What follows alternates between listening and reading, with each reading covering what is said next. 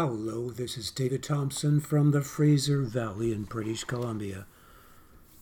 On July the 14th of 2022,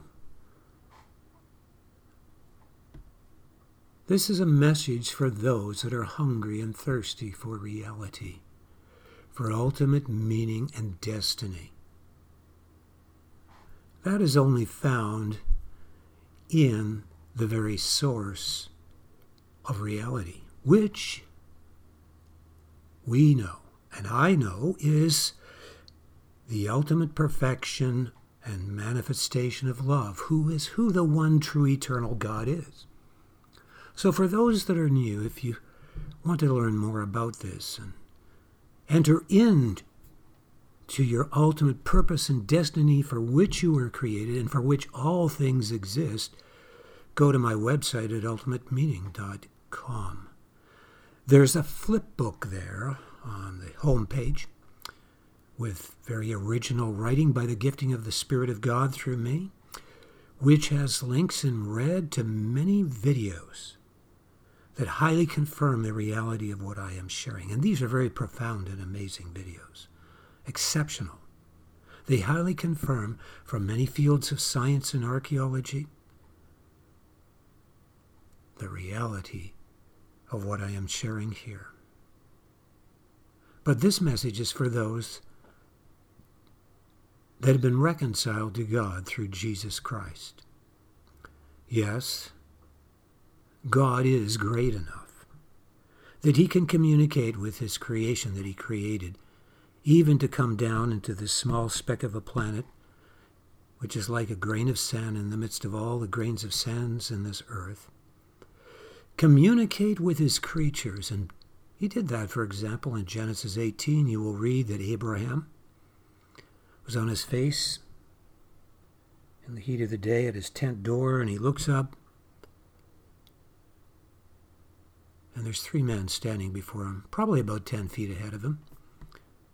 He recognizes they're not just ordinary men. And he says, "Can I make you a meal? I want to make you a good meal." In essence, that's what he says. And yes, they sit down and they all eat and have a meal with him. And he addresses one of them as Yahweh, which is the most sacred name for God. In fact, Jesus Christ said that he is the I Am. And Yahweh is also defined in the Word of God as the I Am that I am.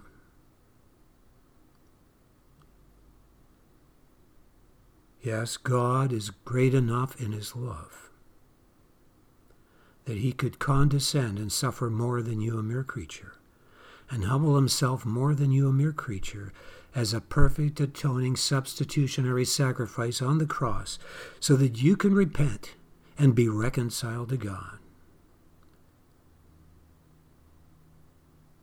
There's two aspects to this love, which are also symbolized in the negative and positive symbol that is found in all of nature, such as in electricity and mathematics. The first aspect of this love is that it always chooses the highest lasting good over any lesser choice. You see, any lesser choice as such would have a measure of corruption in it. In fact, this love has such integrity that it is a blazing fire of judgment against all that is contrary to this love that always chooses the highest lasting good. It is innate, it is free, it is self-originating.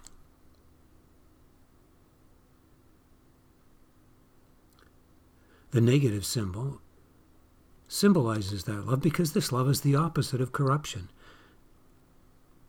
It is the antithesis of corruption. The negative symbol symbolizes an indestructible foundation from which can spring forth creation without corruption, which ensures that there's an ultimate destiny, heaven, where there is no corruption. It also is a symbol of cutting off all corruption. And from that foundation, that negative symbol, is formed the positive symbol, which also happens to be the very last symbol in the most ancient languages, which include the Hebrew language, going back to 1500, 2000 BC and earlier. And what does that last letter of the alphabet in symbolic lettering mean? It means sign or symbol.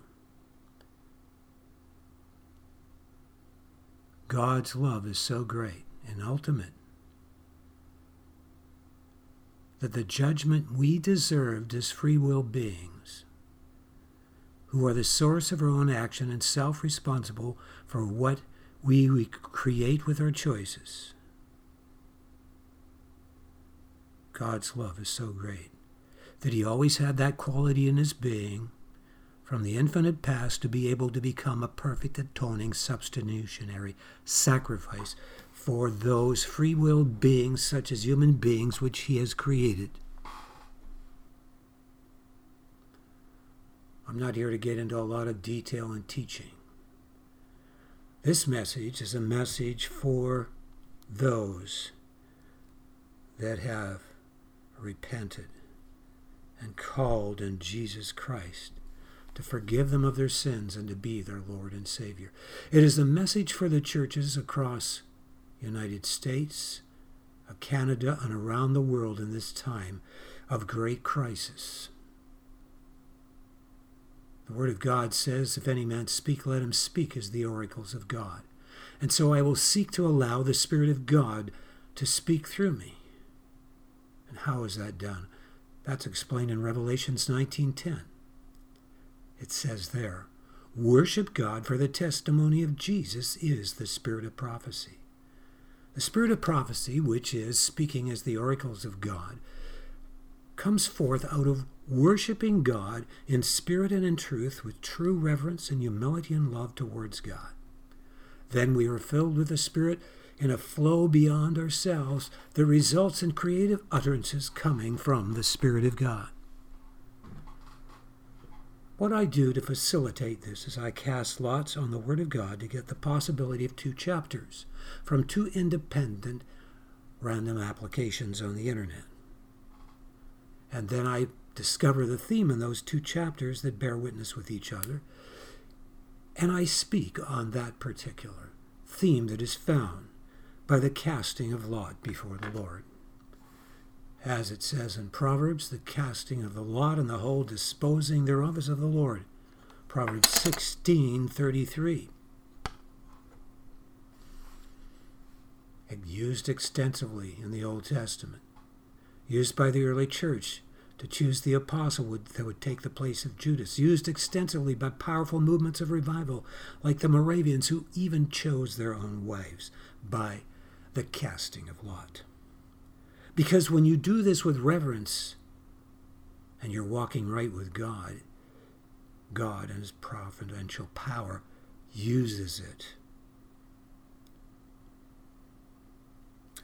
If you do it and you're not right with God, you may be committing the sin of divination. Okay.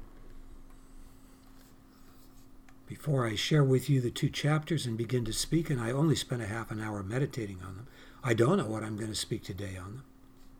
I'm trusting God to speak by his Spirit what he is wanting to say to the churches. First of all, I choose a song, and today I ended up having to go to the extra effort of creating a background and the words for the song so that it could be used by churches throughout the world. So I will choose that song, which is also on my website at loverealized.com under the worship songs link across the top menu there.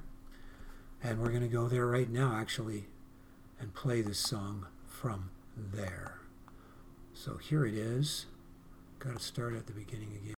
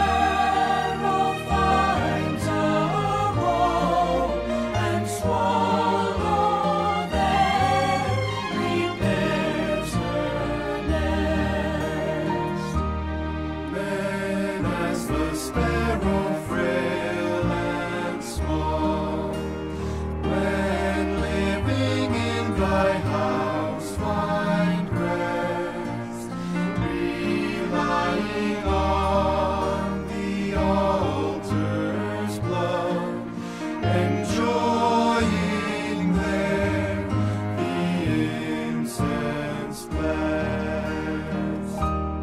How blessed are those men indeed, trusting in thee they are made strong. Highways to Zion in their hearts, the way they care not rough or long. Passing the weeping valley, they get a place of screening wells. The rain with blessings covers it, and in the way God's mercy tells.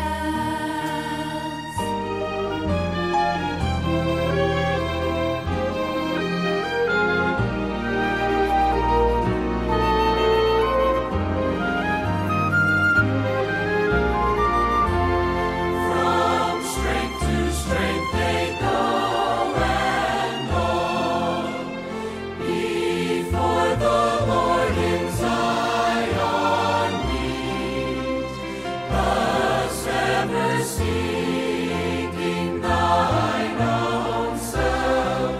They need thy care and grace replete. Better a day within thy courts than days 1,000 I would tell. I'd rather at thy threshold stand than in the wicked's tents to dwell.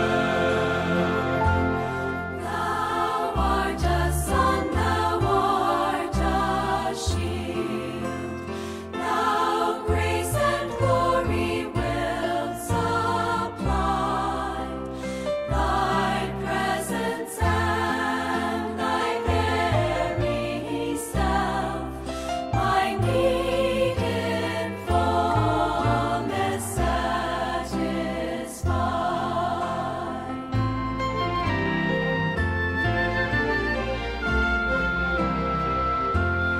Not one good thing wilt thou withhold from those who walk in uprightness. Blessed is the man that trusts in thee, with grace and glory measureless.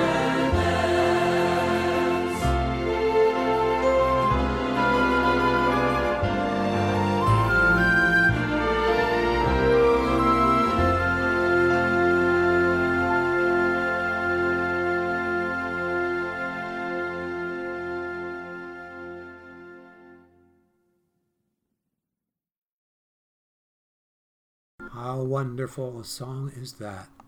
Oh, does that song inspire me to run as it exhorts to run there through all trials, through all the tears of those trials, brings forth the life and the spring life of God's presence in us to others. And I'm here to share the good news today of the love of God that conquers all things when we learn to be conformed to his love out of reciprocating God by love and faith in who he is. And I want to share now the 2 chapters that I received. Today I received Psalms 27. And and Matthew 6.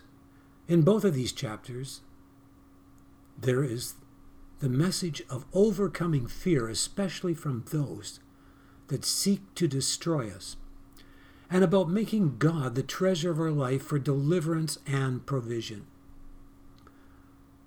First, I want to emphasize the theme section of Psalms 27, beginning in verse 4. One thing have I desired of the Lord, or Yahweh. That's what it is in the original. That will I seek after, that I may dwell in the house of the Lord all the days of my life, to behold the beauty of Yahweh, and to inquire in his temple. For in the time of trouble he shall hide me in his pavilion. In the secret of his tabernacle shall he hide me. He shall set me up upon a rock. And now shall mine head be lifted up above mine enemies round about me.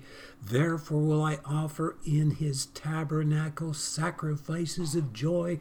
I will sing, yea, I will sing the praises unto Yahweh. And probably the most appropriate section in Matthew 6 is this, verse 6 to 13. But thou, when thou prayest, enter into thy closet, and when thou hast shut thy door, pray to thy Father which is in secret, and thy Father which seeth in secret shall reward thee openly.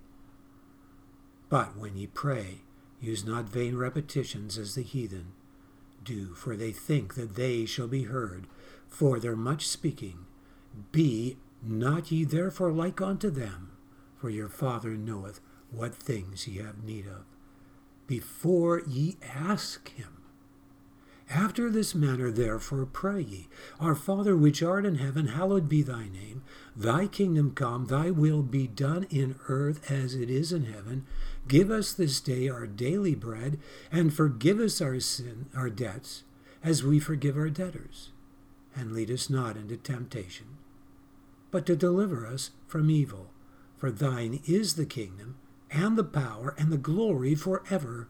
Amen. Now there's more in Matthew chapter 6 than just that. And I'm going to just go there right now.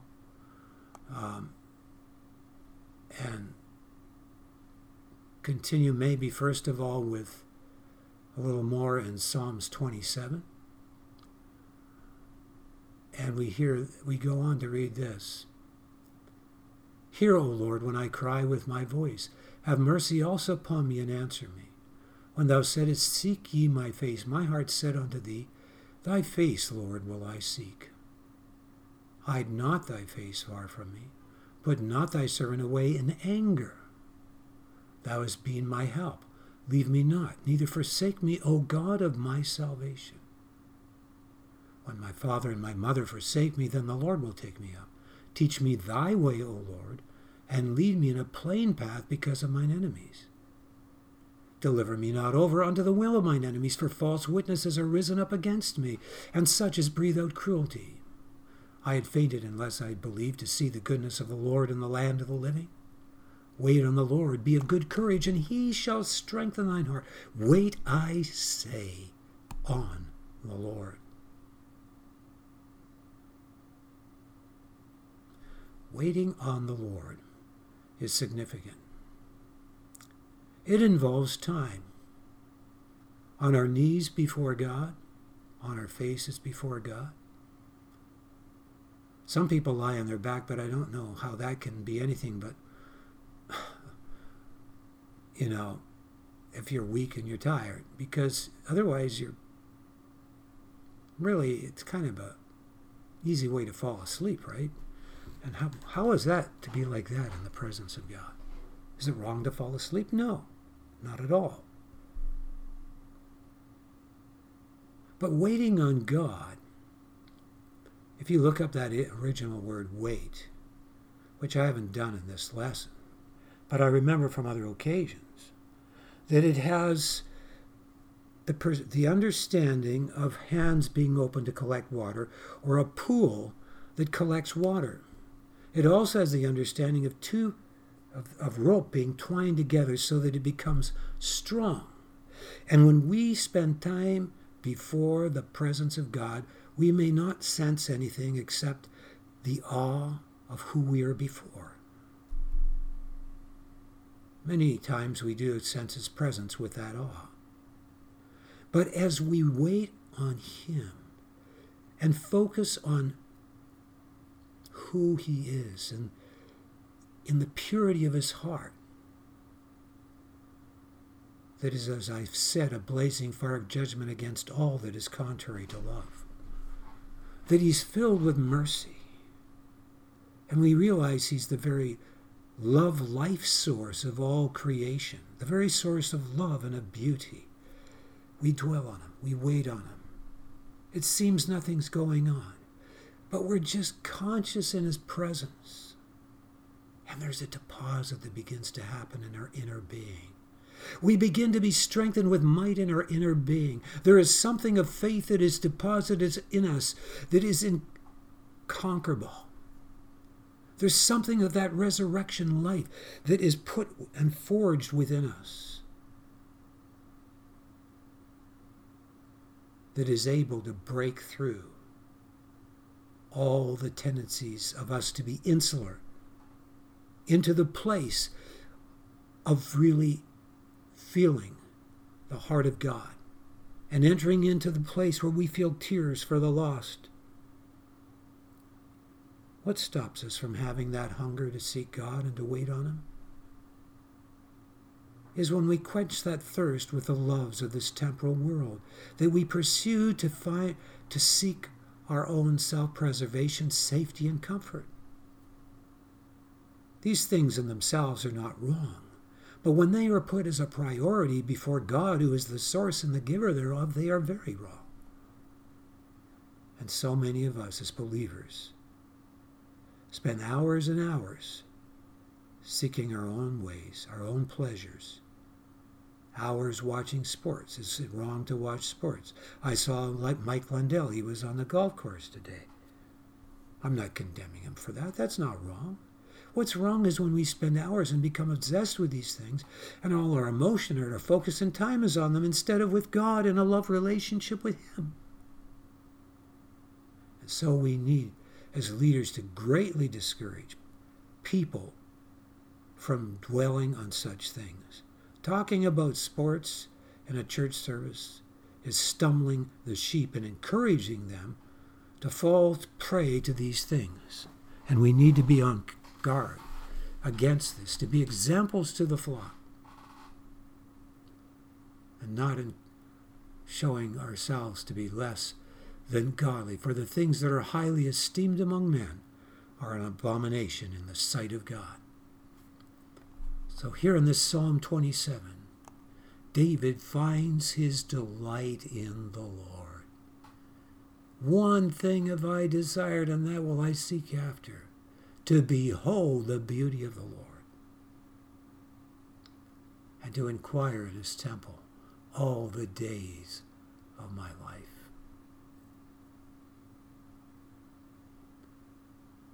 The beauty of Yahweh comes out of the integrity of Yahweh's love.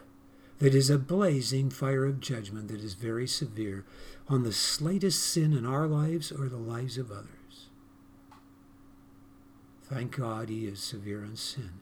But we do not perceive God as some dictator and are focused on all the terrible consequences that we're experiencing of suffering in this world and others. I mean, here I am, I've been seeking God, trying to get in 3 hours a day. Sometimes I do. I always do my 2.5 hours, and often get my 3 hours too. And so I began to say, well, Lord, and now I got a massive amount of sores all over my shoulder, my front arm, and part of my left front breast, and so on. It looks terribly ugly, and it's shingles. But it doesn't hurt and it doesn't tickle because I did get a shot, I don't know how many years back, but failed to get the other one. That's what the doctors believe. But God, why did you allow that? Why? When I'm loving you, would you do that to me? And you see, you can get focused on it. But our love is to be unconditional in the Lord and to believe him for whatever he allows in our lives. He is able also to restore us. And so it's not very comfortable with this. Nevertheless, my neck and my shoulder hurts a bit. I get a flash once in a while of something between the cross of an itch and pain under my left armpit. I'm looking forward to getting rid of all of that. I'm on some drugs right now that kind of dull me a bit, I think.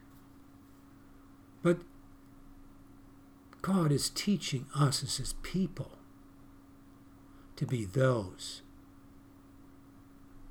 that walk in his presence, so that his presence comes down as a tabernacle around us. We have that desire to be in the presence of God because we know in the presence of God is the very source of creation, is the very source of beauty, is the very source of all creativity. There is no more fulfilling place than to be in the very presence of God. And that is the case in heaven too. Not that they aren't fulfilled completely wherever they go in heaven.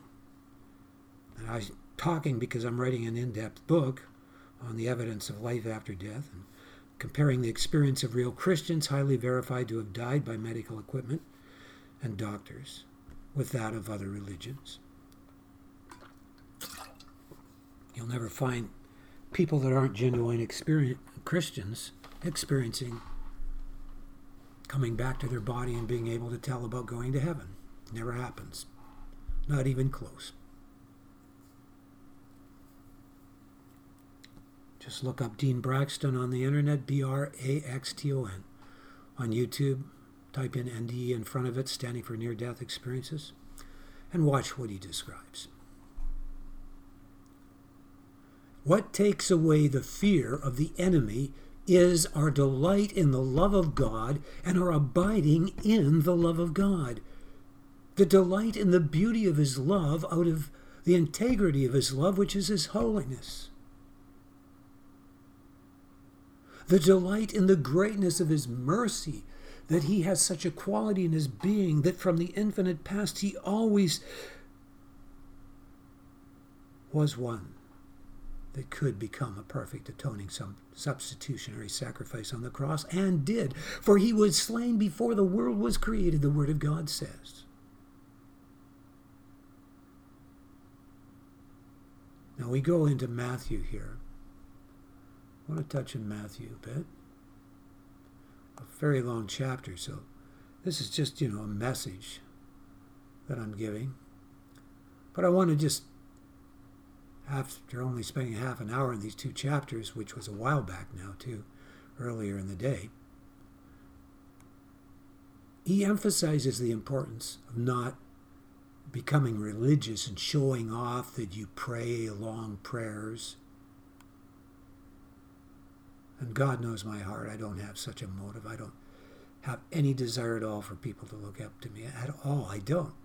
I just want to be before God in his presence. I want to be in the place where I'd rather be not known and be in his presence where his glory is, where I can have intimacy with God.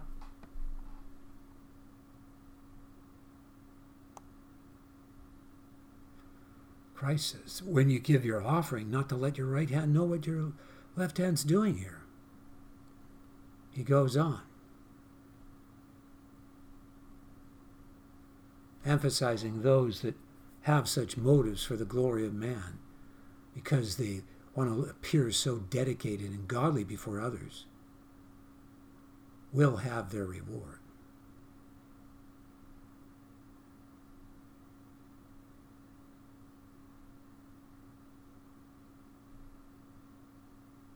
And it says, but when ye pray, use not vain repetitions as the heathen do, for they think that they shall be heard for their much speaking.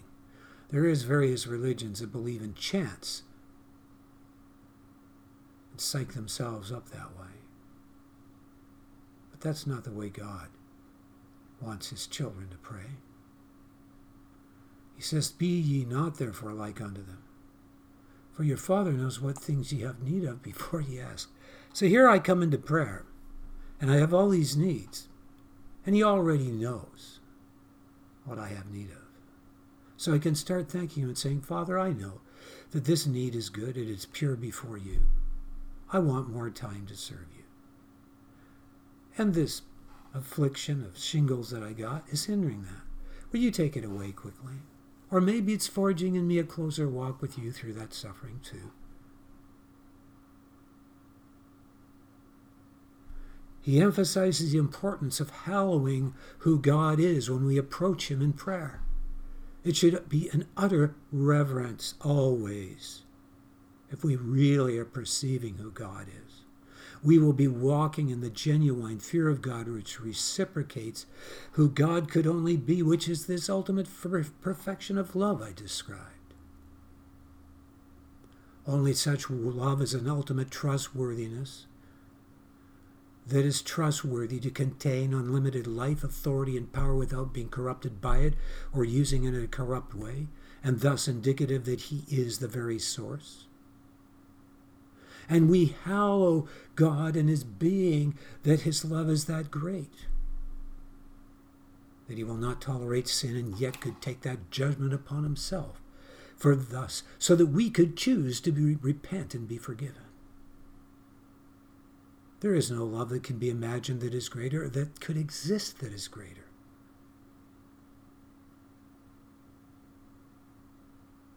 And so we have the Lord's Prayer.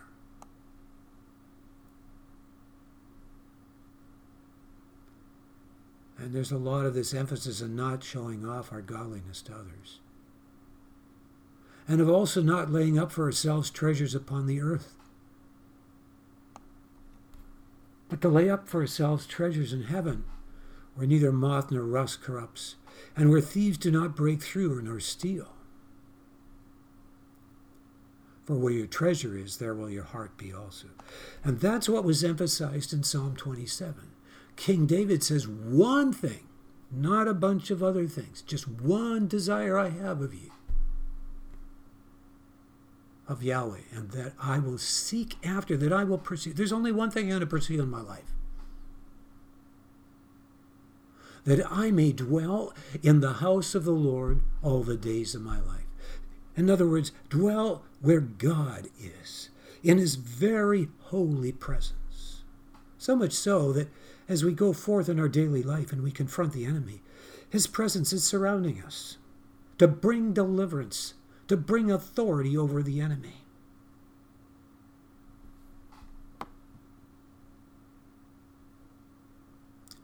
When God is our treasure, the one that is in our heart is God. And he that is in us is greater than he that is in the world. The light of the body is the eye. If therefore thine eye be single, thy whole body shall be full of light. But if thine eye be evil, in other words, it's focused on all kinds of things, it's not singular, then you won't be able to see anything.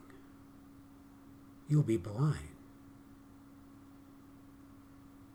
So that the light that is in you becomes great darkness. The issue is you cannot serve two masters. You're either going to hate the one or love the other. And that's why he says, therefore don't think or take thought for your life, what you shall eat or what you shall drink, nor yet for your body what ye shall put on. Is not the life more than meat and the body than raiment? Yes.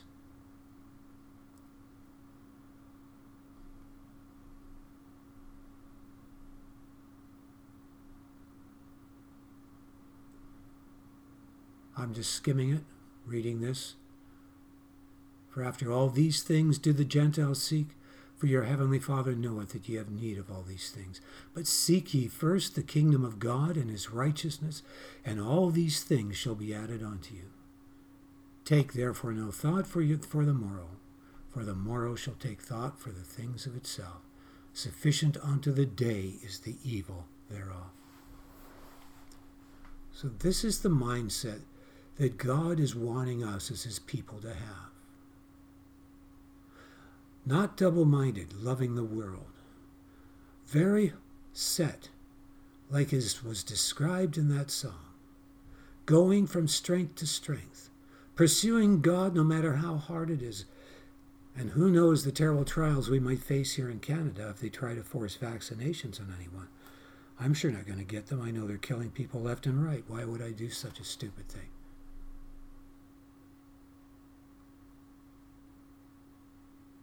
It's terrible what they're doing.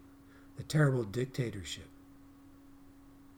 But we are those that are here to rise up and to be strong and to do exploits in the time of oppression and persecution and conflict. Thank you for listening to this message.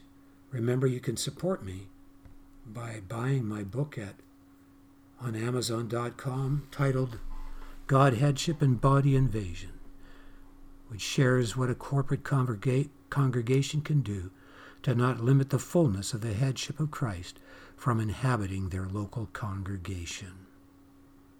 I get a bit tired with all that I'm going through, taking drugs against the shingles and so on for this week, but things should become better and better. Thank you for listening to this message.